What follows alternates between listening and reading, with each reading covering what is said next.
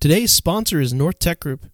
Do you need a service provider to come alongside your business and keep you safe from threats or help you keep current with technology? Let North Tech Group be your guide to the ever-changing world of IT.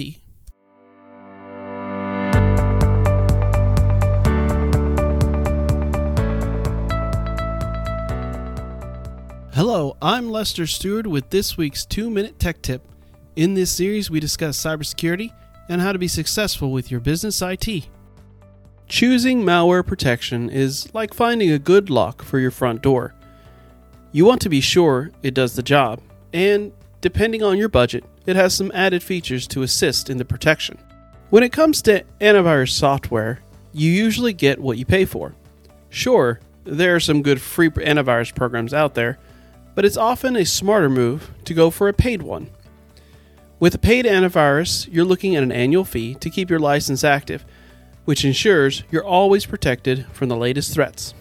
Now, if you're running a business with multiple computers, here's a handy tip. Consider going for a volume license feature. It can potentially save you some money and give you more control when it comes to adding or removing licenses as your needs change.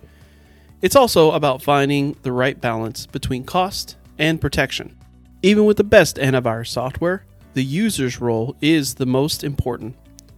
Being both proactive and reactive while online is crucial, especially as new cyber threats emerge continually. A multi-layered security approach is also key. Regular backups allow for data recovery if an infection occurs.